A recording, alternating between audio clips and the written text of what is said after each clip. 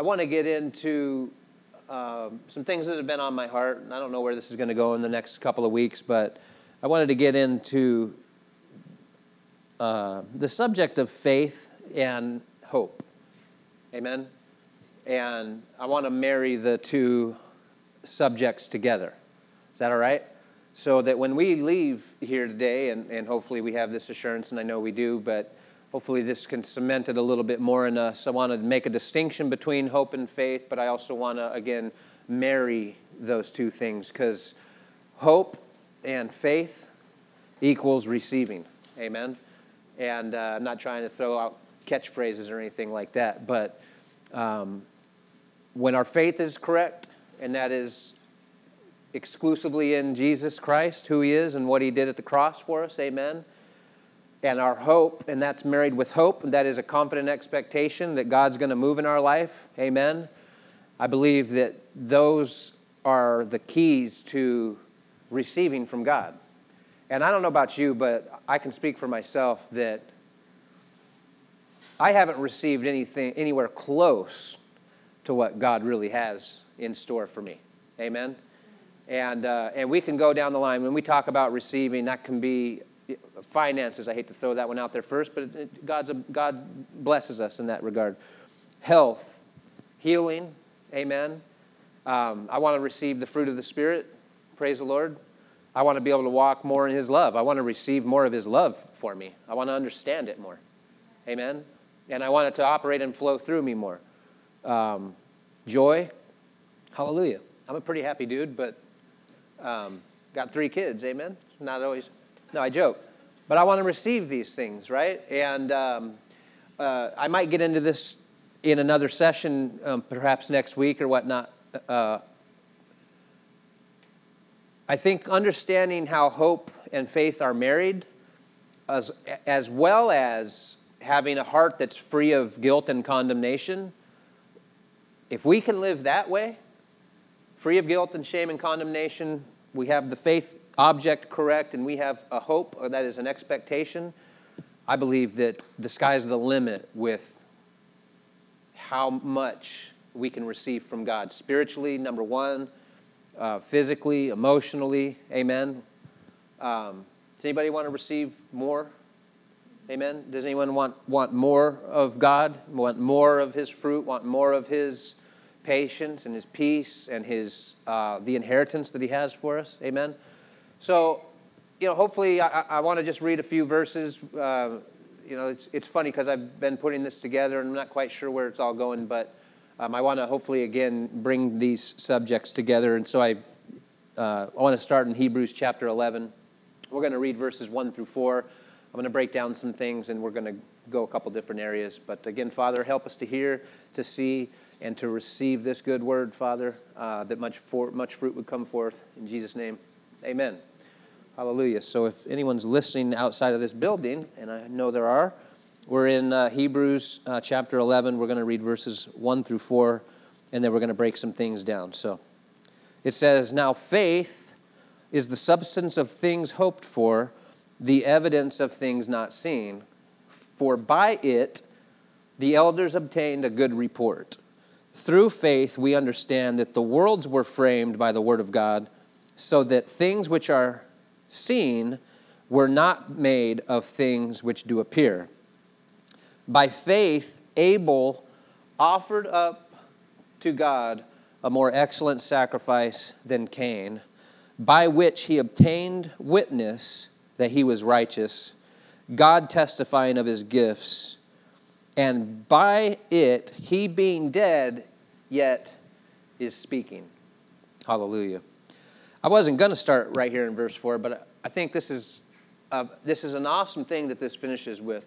First of all, Abel obtained the witness from God that he was righteous. Hallelujah.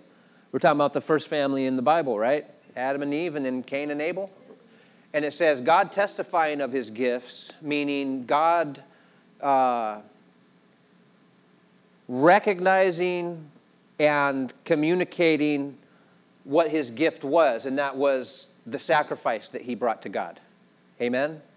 How many of you know Abel brought a lamb, it says a heifer, It says it was the first of his flock and that it was spotless. And can I get an amen that the sacrifice that Abel brought to God was a type and shadow of the cross? Amen. And so it was witnessed by God of his gifts, God testifying essentially that it was the correct thing. That's important for us to know. Amen. And he also obtained the witness from God that he was righteous because of this offering. Can I get an amen? And I like this. It says, and by it, that offering, he, Abel being dead, yet is speaking. Amen. How many of you know, again, I say this all the time, the ETH, this is like a living word. It's happening right now. It's continuous. So what this means is that Abel, through the sacrifice that he brought, is still speaking to you and me that it was the correct offering. God testified that it was the correct offering. Amen. And I say this every week, and I will never say it. I will never not say it. Amen. It's the sacrifice. Hallelujah. And when we're talking about faith in the Bible, we're talking about the sacrifice of Jesus. Hallelujah. Can I get an amen that the Bible is the story of who Jesus is and what he did for us? Hallelujah. Now, I can broaden that and say the Bible is the story of God's plan of redemption, but that'd be the same thing. We'd still be talking about the sacrifice of his son. Amen? That's the power of God. Hallelujah. The Bible is the story of that God so loved us that he gave his son. Amen? That he gave up his son. Hallelujah. And again, I want this teaching here today to just cement a little bit more that when our faith is in Jesus and what he did for us, hallelujah, God is recognizing that as a gift. It's an offering to God. It's a praise offering. It's a worship offering to God, recognizing the sacrifice. Amen. And the narrative, if you want to say it that way, the subject of the Bible is that God so loved us that he gave up his son for us. Hallelujah. Amen. So when I say faith and when we say faith, I want to use these verses to again bring out the subject of faith, the object of faith, and marry it with hope. Because a lot of what's been taught as faith is really the biblical definition of hope. And I'm going to explain that as we go on here. But again, I want to bring some things out here. I want to first say, because I just said what I just said, hope is not a reference to just like the way we flippantly use the word in English, like, well, I hope this works out, or I hope that works out. You know what I mean? Hope is a confident expectation that God's salvation is going to affect our lives. Amen. I'm not talking about his born-again experience. I'm not talking about the day we got saved. I'm talking about the all-encompassing salvation of God, which is what we are hoping to receive. Amen. Because God's salvation includes health and healing. Again, deliverance from enemies, deliverance from the enemy, victory in our lives, right? God's salvation is the provision of his joy and his peace and his love and his long-suffering. Amen. The inheritance that is whatever we have need of, God will add it unto us. Can I get an amen? So a confident expectation that these things are going to overcome and affect our lives. Amen. Again, I want more of what God has for me. Amen. I need more heart change. Hallelujah. I need more, a greater victory in my everyday walk with God. Hallelujah. I need more of his joy. I need more of his peace and his patience in these things.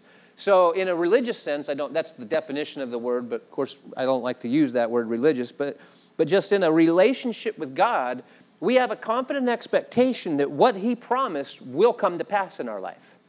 Can I get an amen? Okay, so that's what hope is, right?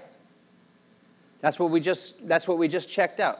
And a lot of times I think we think that's what faith is. Faith is the confident expectation that God's going to move in my life. Well, yes and no. And this is where I want to marry the two together. Because we need a confident expectation that God's going to move in our life, right? I need to be confident that no matter how knuckleheaded I am, that God's still good and he still wants to bless me.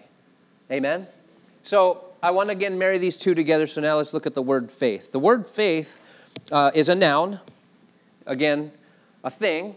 Amen. It has an object. Faith requires an object. Hallelujah. And it really refers to belief with the predominant idea of trust. Amen. I want to say these words because I want to make sure that we digest them. Belief, we got to believe something. Amen. With the predominant idea really of then trusting in that thing that we believe. Amen. It has the idea of persuasion, reliance, dependence. Amen. Obedience. Let's look at the full definition here. And it comes from a verb, but anyway, we're going to look into this real quick. Faith of religious truth or the truthfulness of God, especially reliance upon Christ for salvation. Amen. Abstractly, where is that?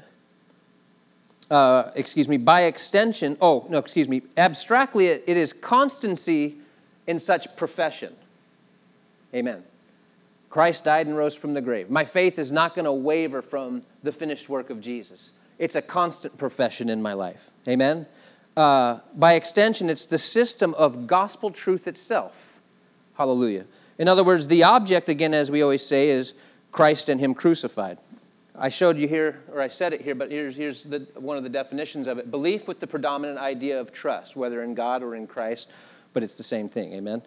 So, faith is, I believe Jesus died and rose from the grave. Amen. Now I have the trust in that finished work of Christ. I'm persuaded that God, all of His blessings are yes and amen in the sacrifice. Amen. And I therefore have the hope or confident expectation that these things are going to affect my life. Is everyone following? Belief starts with the belief. We have to believe that Jesus died and rose from the grave. Amen. If I'm persuaded that He died and rose from the grave and that all of His blessings are yes and amen in that finished work, then here comes now trust. I now trust in that. Because God in His Word is telling me, I've blessed you with all I can bless you with. There's nothing more to bless you with. There's nothing less to bless you with. It's in what Jesus did for us at the cross. We believe that. I'm persuaded of that. I now therefore trust, rely, and depend on what Jesus did for me. And that gives me the hope, the confident expectation that God's salvation is going to affect my life. Amen? So it's not my like ability to believe. That's not what faith is. Faith is that I believe that Jesus died and rose from the grave, and I choose to therefore trust in that because I want to receive from God. I have a hope. How many of you have a need in here? And we don't have to say what the need is unless you want to say what the need is. Does anybody have a need in here today, right now? I do. Amen. How many of us have always received perfectly? That don't answer the question because none of us has ever received always perfectly from God. Amen. It doesn't quite happen as in the time that we would like it to happen. Amen. But that's where many times it has in our life. But I'm just saying there's a patience that comes with this as well. If we don't receive from God right now, it doesn't mean Jesus didn't die and rise from the grave. It doesn't mean Jesus didn't provide what we have need of. Amen? But we must know, and I say this all the time, but I'm going to say it again, and I like the chair analogy because how many of you know this chair was intended to give me rest? Amen. Well, how many of you know among a million other things, the cross was intended to give us rest? Hallelujah. What does that mean? Well, one, I don't have to work for salvation for my born-again experience, but two, as a believer, I don't have to bend over backwards like a puppet or a robot to try to please God anymore. Hallelujah. That's good news. Jesus said, all you who labor and are heavy laden. And those words mean to be bogged down with religious ceremony, going through the motions, trying to please God. How much is enough? Amen. So the chair is intended to give me rest, right? How many of you believe that this will support me or you and will give you rest? We all believe that in here, right? And I know I've done this before, but I'm going to do it again. Amen. Because I believe it too. But is the chair doing anything for me right now? Why? Because I'm not trusting in it. If I was trusting in it, I'd be sitting in it. Amen. I just want to say, the entire church believe, if you're a Christian, you have to believe that Jesus died and rose from the grave. It's not I just confessed Jesus, but I never really thought about his death and resurrection. I didn't go into it, but one of the words for faith here is to be convinced by argument, true or false. He either is who he said he was and died and rose from the grave, or he was a liar, and none of it's true. Amen. Us in here are persuaded that Jesus died and rose from the grave. We believe that. Hallelujah. It says in 1 Corinthians, I'm not going to quote it or go into it, but it implies and very literally says that the cross can be of no effect in a believer's life. Is it because it's not the power of God? No, it's not because it's not the power of God. It's because if we're trusting in something other than the cross, how can we expect the benefits of the cross? Amen? You guys could hold a sheet. You could have two people hold a plastic bag right here, and I can try to sit in it, but it's not going to hold me. Amen. Amen. Because this chair is intended to hold me. Now, that was a lame analogy, but we can look at a lot of things. See, I believe it, but if I don't take the next step to trust in it, how can I confidently expect it to do anything for me? Am I making sense? I know I want to keep this. If I can't expect this to hold me unless I put my trust in it, even though I believe it will hold me. Amen? And the unfortunate truth, I think it's fortunate because we can expect the benefits of the cross when we're trusting in our church attendance and our Bible reading and our go down the list. When we're trusting in our works, how can we confidently expect God to move in our life because I showed him I could do it, whatever that was? Amen? That's impossible, because if I can expect God to move in my life and receive from him because of something I do, then what's the purpose of this? Amen? And I think a lot of people, and I hope not in here, but listen, we're all in the same boat, guys. I think there are a lot of people that have a struggle with, I know there are, receiving from God. Amen. And that's because I think we have a misunderstanding. So that's why I'm taking this time again to lay this out. I believe this will hold me. And now when I trust in it, now I'm receiving its benefit. Right? How many of you know this chair is now affecting me and it's doing for me what it's supposed to do? Amen? So how many of you are persuaded that the cross brought every single blessing of God that could ever be brought? Amen? Amen. How many of you believe that Jesus died and rose from the grave? Hallelujah. Then are we going to commit every day to keep our eyes off of ourselves and what we do and commit to looking at Jesus and what he's done and making that choice every single day that I'm going to trust exclusively in what Jesus has done for me? I'm going to base my relationship with God on what Jesus has done for me, not what I do for him. Amen? And so I can confidently expect the benefits that this chair provides. But just confidently expecting them doesn't mean it's going to affect me. I'm not trying to get confusing. I'm just still trying to tie this together. I believe this chair will hold me. I believe this chair will hold me. But the chair's not going to slide itself under my derriere and can I get an amen? I don't know why I use that word. The chair, just believing that it's going to happen is not going to make it happen. I have to. That's what faith in an object is. Amen. Faith, it's action. It's being persuaded that it's going to hold me. It's believing that it will hold me, confidently expecting that it's going to affect me. But unless the trust is there, that's really what trust. Reliance, dependency, it's not my faith that gets God to move. It's what my faith is in. That's the object part of it. It says in Hebrews, or in Romans, I think it's chapter 11 or 10, that let no man think more highly of himself than he ought, according as God has given every man the measure of faith. Now, I know it's taught differently in circles. I don't believe that's talking about he's given me a starting point to believe. No, it's talking about he's given everybody the same thing to believe in. Amen. He's given everybody the same thing to believe in. He didn't just start me off and then I build it up and show him. God has identified what it is that he wants his people to trust in. Hence, he testified of Abel's offering and said, this is what I'm looking for. But how many of you know Abel's offering was, again, a type and shadow of the offering that God would provide for mankind? See, God has given everybody the same thing to trust, rely, and depend on. And I can say it every week, but I hope I want to make it more clear. I want us to be that much more confident that it's what. It's not how much faith I have. It's not how much. It's what I'm trusting in. It's what I'm believing. It's what I'm persuaded of.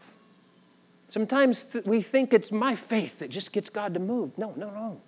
God moved. Amen. The whole Bible is about God moving through the sacrifice of his Son. That's it.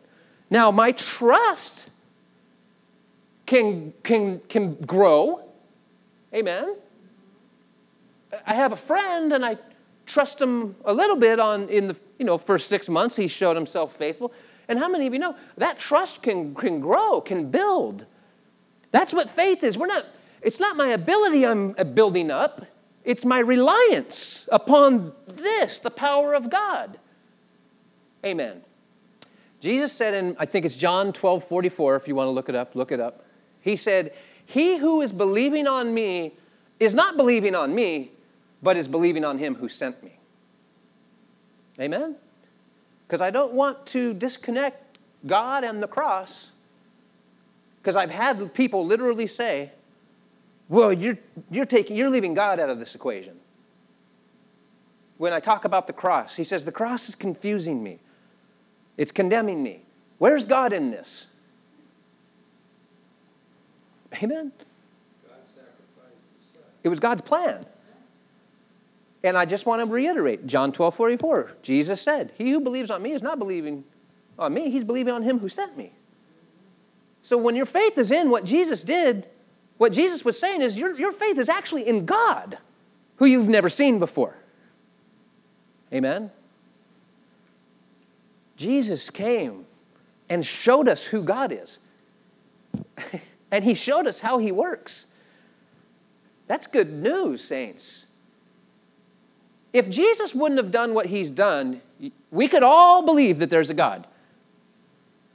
But whose opinion of him would be correct? We might get a little bit of your opinions outside of Jesus, of God, might be a little bit correct. But how could it be totally accurate? There's people that believe in God that think he does bad things because he's trying to get something out of them. That's a wrong image of God. Amen? That's why John said, how does it go? No, essentially, obviously, Jesus is the very image of God. John 1:18. 18. No man has seen God at any time except the only begotten Son, Jesus, which is in the bosom of the Father. He, Jesus, has declared him. We've never seen God. How can we put our faith in a God that you're really not quite sure how he works or operates? Amen? But again, Jesus has declared him. And tying this back together, Jesus said, he who believes on me believes not on me, but believes on him who sent me. Amen. So, coming back to the finished work of Jesus, we believe it.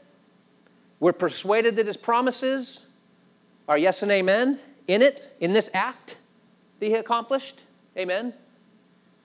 I have a confident expectation that the cross is going to affect me. The cross is going to benefit me in the areas of my life that I'm expecting and hoping for? Amen? What gives me that hope? My trust in it, in the object. Hallelujah. My reliance upon the sacrifice of Jesus is what gives me the hope.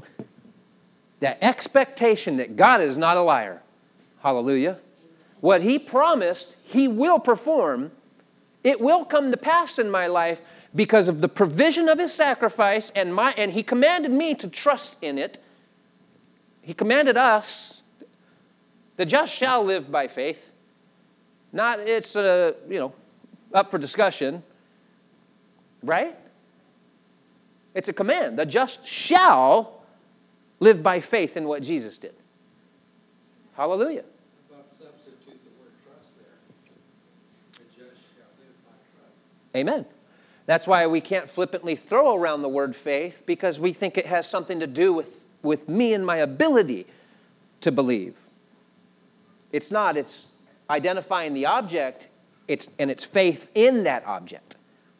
It's not faith I don't believe for a promise of God. I believe in the sacrifice of Jesus, and I confidently expect that the promise of God will take my life over. I confidently expect rest. Hallelujah. Because of who Jesus is and what He did. And I know that when I am trusting in what Jesus has done, I know that I'm pleasing to God. You know that, right? Because He said without faith it's impossible to please God. So I've taught this before, and we started late, so I'm going to go over a little bit. We'll get a bathroom break. We'll have a session in the second hour. I don't know what it's going to be. But I just want to show you, because this verse has been misinterpreted, in my opinion. So faith is this. Verse 1. Here's what faith is. The substance of things hoped for, the evidence of things not seen. Just hold that thought, okay? Just so I can get the microphone for you. Faith is the substance of things hoped for, the evidence of things not seen. Come on. There you go. Ernie. I just wanted to share that the word substance is something that is tangible, something that you can pick up and carry or count or pile up or whatever. It is a substance. And now we've tied something that is not a substance, and it has become a substance because God has said it is. Amen. I wasn't going to do it in this order, but I will now. It was essentially just that. Define what that word substance is. Real physical matter of which a person or thing consists, which has a tangible, solid presence. It means we're believing for something, wrong words to use.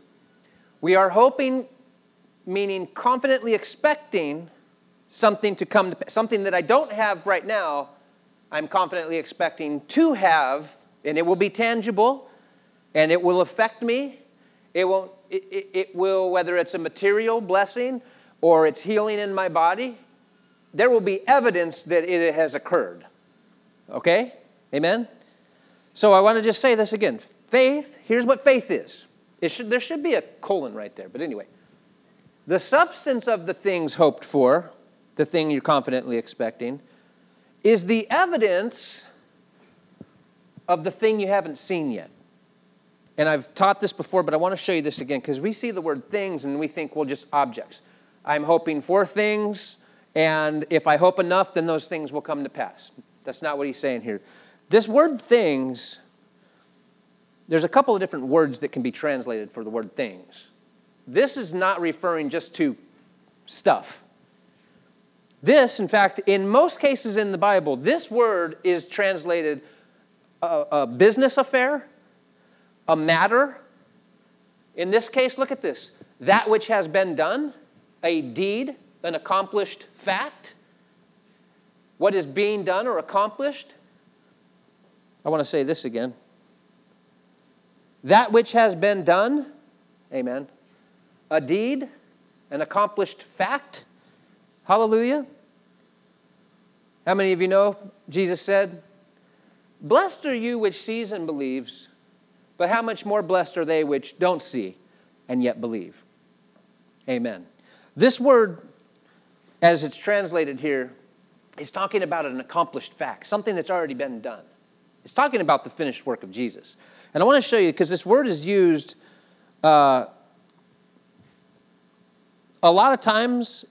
It's used in the Scriptures. Again, it's usually an affair or matter or business.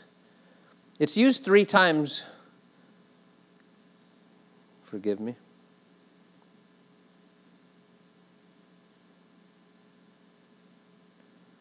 It's used 3 times in translated things. But the only 3 times that it's translated things, let's see what it's referring to. I went back to Hebrews chapter 6. This word things is used in chapter 6, verse 18. I hope I'm not losing you or getting boring or something like that. Chapter 6, verse 13 of Hebrews. For when God made promise to Abraham, because he could swear by no greater, he swore by himself, saying, surely in blessing I will bless you, and in multiplying I will multiply you. And so after he had patiently endured, Abraham, he obtained the promise. For men verily swear by the greater, and an oath for confirmation is to them an end of all strife. Watch this. Wherein God, wherein God, willing more abundantly to show unto the heirs of promise the immutability of his counsel, confirmed that counsel by an oath. What was the oath? Himself. But with Abraham, it was the oath was the new covenant, the covenant itself. The test for Abraham to go sacrifice Isaac. And Isaac believed that Abraham believed that God was going to raise Isaac from the dead. And it says in Hebrews 11 that it was through that Abraham received Christ in a figure. The immutability of his counsel means the unchangeableness of his plan. Hallelujah. God was more abundantly willing more abundantly to show the heirs of promise the unchangeability of his plan. Amen. And he confirmed it by an oath. In the Old Testament, it was the representation of sacrifices. In the New Testament, this oath is the sacrifice of his Son.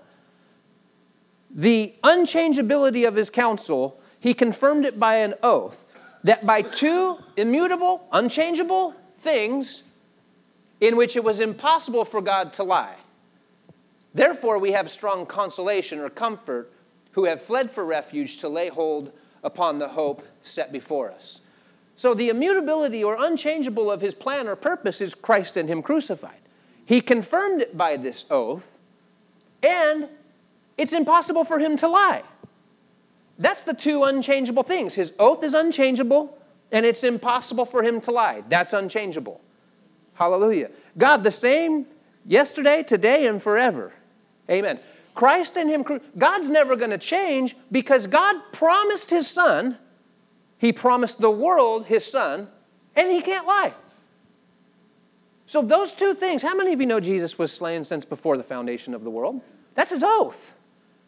And he's told us, and he's through Abel, as we just saw, and through Abraham and Moses, through the cloud of witnesses, he's continued to proclaim his word. Hallelujah. The immutability, the unchangeableness of his plan. His plan is Christ and him crucified. That's the oath. And the 2 unchangeable things are his plan that he promised and the fact that he can't lie. So we should have a strong consolation that what God promised will affect our lives. Amen. Okay, again, there's one other time this word is used in Hebrews chapter 10, verse 1. For the law having a shadow of good things to come, and not the very image of that accomplished fact, that act. Amen. See, this word things can confuse us. I hope I'm not confusing or getting anybody off. The law having a shadow of good things to come, but not the very image of that thing, watch, can never with what? Those sacrifices which they offered year by year continually make the comers thereunto perfect. Those sacrifices were the good things to come, but it wasn't the actual event. Are you following me? I feel like maybe see, the sacrifices in the Old Testament were all a type and shadow. They were all a shadow of the good thing to come, the accomplished fact, the cross. Are you following me? See, this word things, it can just really lose us. We have to understand that this isn't talking about things. This is talking about an affair, a matter, an act, an accomplished fact, a deed. It's referring to what Jesus has done. Hence, those sacrifices can never, with those sacrifices isn't the very act itself. They were a shadow of what would be to come. Are you following me? And I hope you're learning something, because we can misunderstand this. Only Jesus could be the perfect. Only Jesus could be the perfect. And again, this was God's plan. Amen? Hallelujah. So faith, I want to define this word things one more time. That which has been done, a deed, an accomplished fact. Right? So I'm going to substitute that. Is it okay if I use that definition when we read this verse? So watch. Now faith is this: the substance of things hoped for. In other words, when those things become, when that hope, that confident expectation that you have of whatever promise it is, when that becomes substance, amen? When you see healing manifest, that's the substance that you were hoping for, right? That substance that you were hoping for, when you receive it, that's the evidence of the accomplished fact that you never saw. Amen. The receiving of God's promises, that substance, when you receive that, that is the evidence of that thing you never saw, that accomplished fact you never saw. So faith is you're trusting, relying, and depending on that which you believe. Amen. Hallelujah. I'm persuaded that this was intended to give me rest. I confidently expect that this is going to give me rest. I trust in it, therefore, right? Hallelujah. Now, this is evidence that my faith in this chair works. I don't know if I'm saying that is correct. The fact that my feet are off the ground and I'm resting in this chair is evidence of my trust in the chair. The substance is I'm receiving rest. This very substance is evidence that even though I never saw Jesus die and rise from the grave, even though I wasn't there, and even though you and me weren't there, it's still an accomplished fact. Amen? My faith in this, the receiving of God's promise, whatever that may be in our life, is the evidence of the accomplished fact that we never saw, but yet we believe. Amen? Amen. For by faith, the elders obtained a good report. Remember Isaiah said, who has believed our report? And then he goes on to preach the gospel. Right. Amen. Yes. I just want to give an illustration to see if this fits with you. Let me put this in the Abraham was promised by God that he was going to have a son. Yes. The son would represent the substance of the promise. Yes. Is that correct? That's correct. Okay, the evidence was not seen was he didn't have a son for 25 years. But what made it become reality, it was his faith in the promise, which is for Abraham, the evidence was God's promise of what he did not see. Yes and no. Am I? Yeah, you're on the right path, but let me say this. It says hold that so we can have a discussion. Yeah. In Galatians, it says that God preached the gospel to Abraham. Mm-hmm. The gospel is the message of Christ and him crucified. If it says that God preached the gospel to Abraham, then what that means is that God said that there's going to be a sacrifice, and that sacrifice is going to rise from the dead. Okay? Then he said, your son's going to be that sacrifice. How can I gather all that? Well, look in Hebrews chapter 11, where we are, and hold the mic so we can still discuss this. Mm-hmm. 11, verse 17. By faith, Abraham, when he was tried or tested, offered up Isaac. And he that had received the promises offered up his only begotten son, of whom it was said by God that in Isaac shall thy seed be called. right? Accounting that God was able to raise him up, even from the dead, from wherein he received Jesus in a figure. So it wasn't just that Abraham believed that he was going to conceive, and him and Sarah were going to conceive. It's that he believed that he was going to have to sacrifice this seed, and he believed that God was going to raise him from the dead. Look at the words, the only begotten son. It wasn't, Isaac was number 2. Amen. I don't think I need to say this, but I'll say it anyway. Can we agree? This is a type and shadow of Christ and him crucified, especially with the words only begotten son. So the promise was not only that you and Sarah will conceive, the promise went further than that. The promise was this seed that you conceive of or through this seed will come the Messiah. And it's going to be through a sacrifice.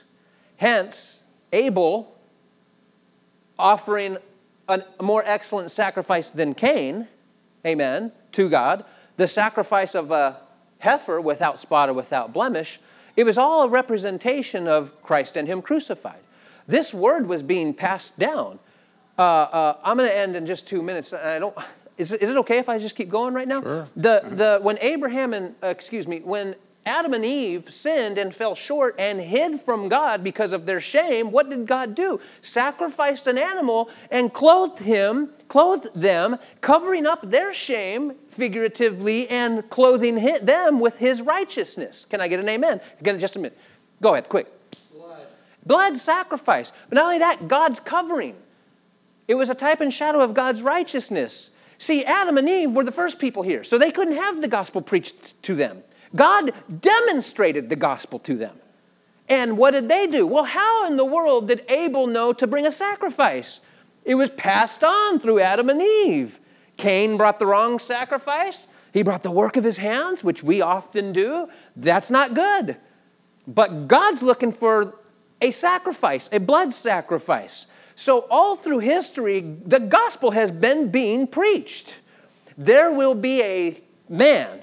There will be a sacrifice. He will be sacrificed and he will raise from the dead. This word was passed on to Abraham.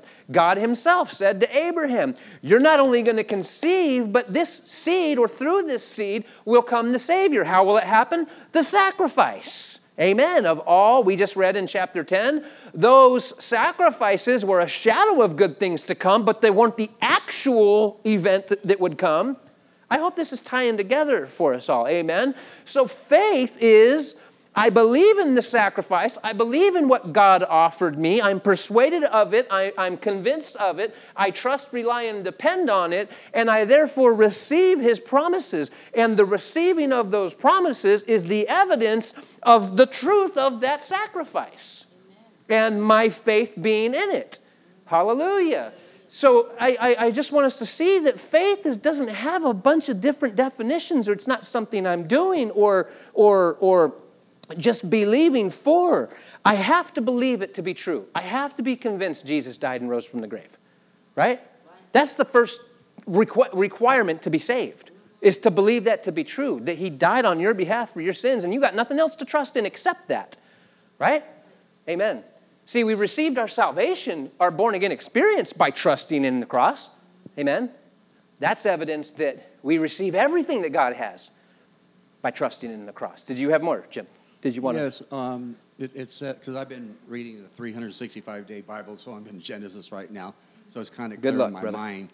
And I remember when Abraham was convinced, or at the time his name was Abram, when Abram was convinced that he was going to have a child because God promised it, God considered him righteous at that point before he even made a sacrifice for his son or was willing to sacrifice his son. Right. He was already declared righteous. Right. So what I'm asking for, did he understand that the idea of sacrifice when at the time God declared him righteous?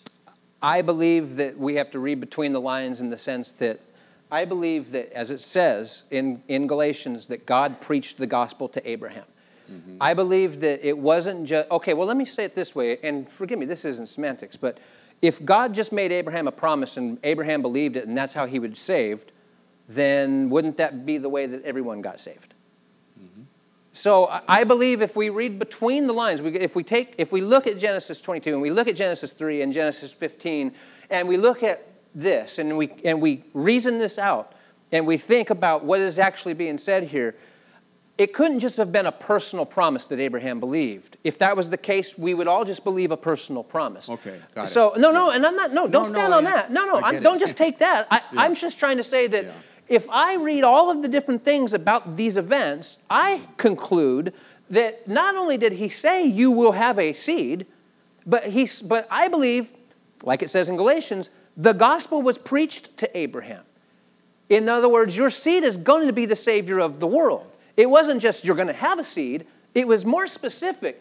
Not only are you going to have a seed, but he's going to be sacrificed and he's going to be raised from the dead. Here it says, very clear, accounting that God was able to raise Isaac from the dead, it was there that he received Christ in the figure. It doesn't say when he believed that he would have a seed, he received Christ in the figure, right? I want everyone to think for themselves. I'm not just trying to say, hey, believe this, and just say that's okay.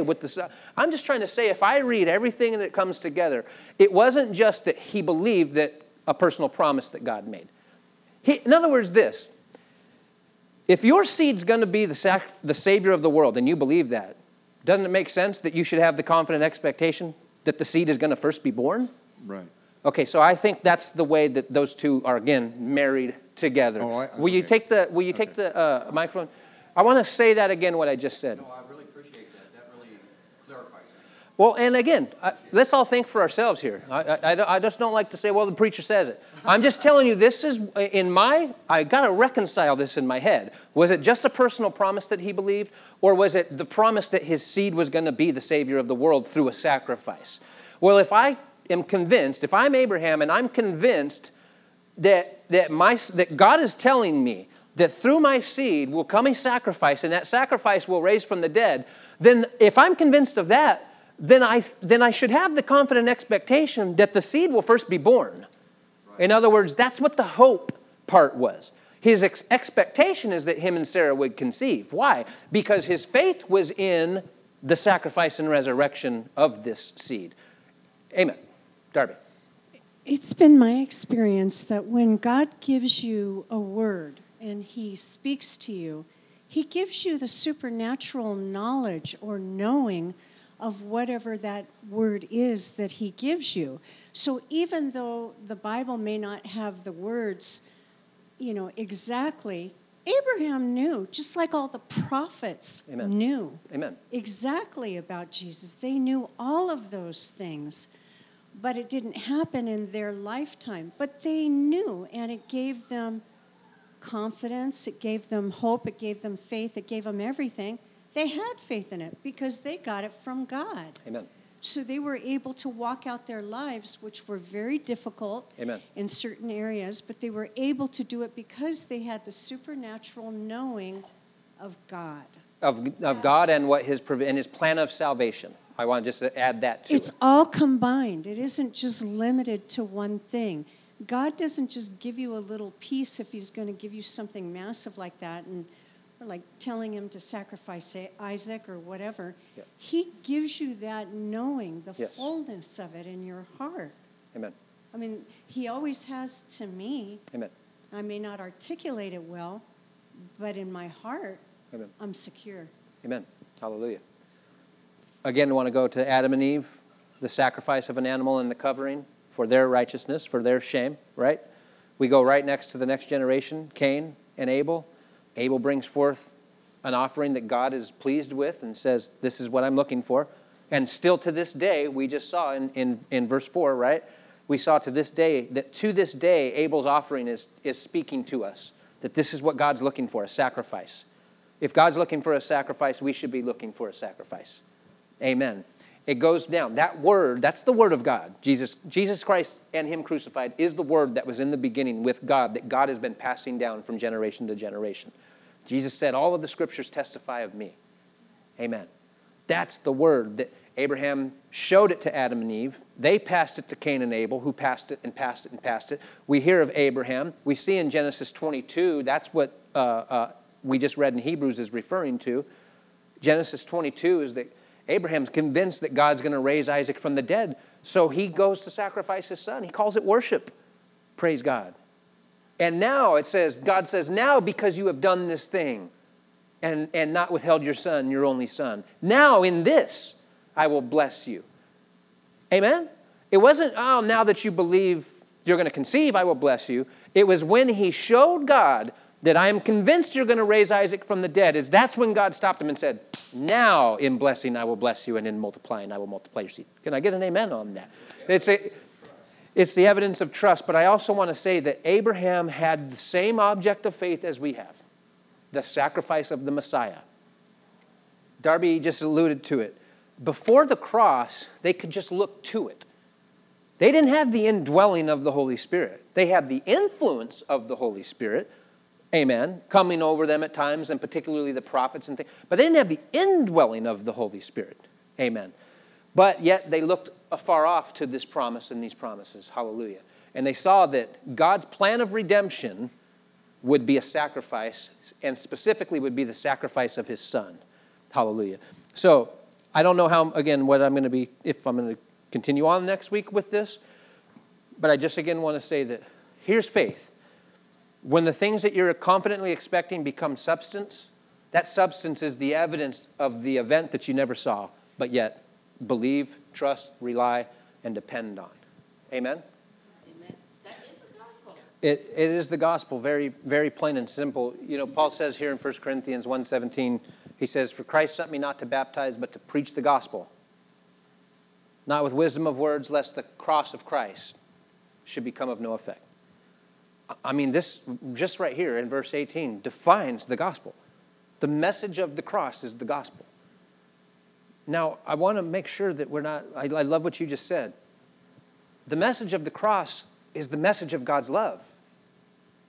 Amen? It is the message of the cross is the message of God's grace. The message of the cross is the message of God's forgiveness. It's the message of God's mercy. It's the message of his goodness. The message of the cross, is declaring who God is. Hallelujah. The image, Jesus Christ, and him crucified, who he is and what he's done. I'm not making the cross a wooden beam, or I'm not making Jesus just a thing, an object. What he did is the thing that we trust in, the accomplished fact that we trust, rely, and depend on. It's very simple. This word preaching in verse 18 of 1 Corinthians is the word logos. The word of the logos. Logos, people say. It's pronounced logos, but I'm not here to correct anybody. For the logos, the word of the cross. The word of the cross is the word of God. It is the subject of the Bible. Amen. It, to them that perish, it's foolishness, the message of the cross is. But to us that are being saved, it says in the literal translation, the message of the cross, the truth of who he is and what he's done, that alone is the power of God. Hallelujah. The power to heal, the power to bless, the power to save, the power to sanctify, the power to have the influence of the Holy Spirit in our lives, the power of, you name it. The power of God's salvation is who Jesus is and what he's done for us. Amen.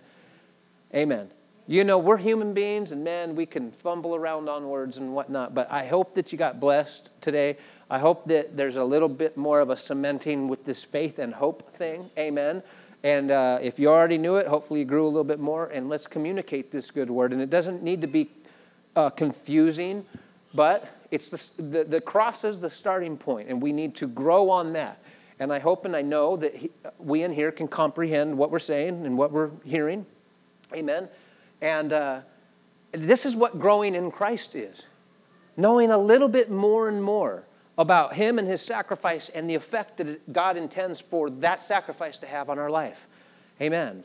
I hope that our receivers are more receptive. Amen. And I want to pray right now. Can I do that, Father? In the name of Jesus, we all have needs here, Father. Father, hallelujah. Help us, because we need help, Father. We have the knowledge that we just have received here, Father. Help it to permeate our heart, Lord, so that trust, our reliance, our dependency can just be that much more deeply rooted in your sacrifice. Thank you for your words, your witness, Father, that thank you, Jesus, that you told us that when we believe on you, that we're actually literally believing in the Father.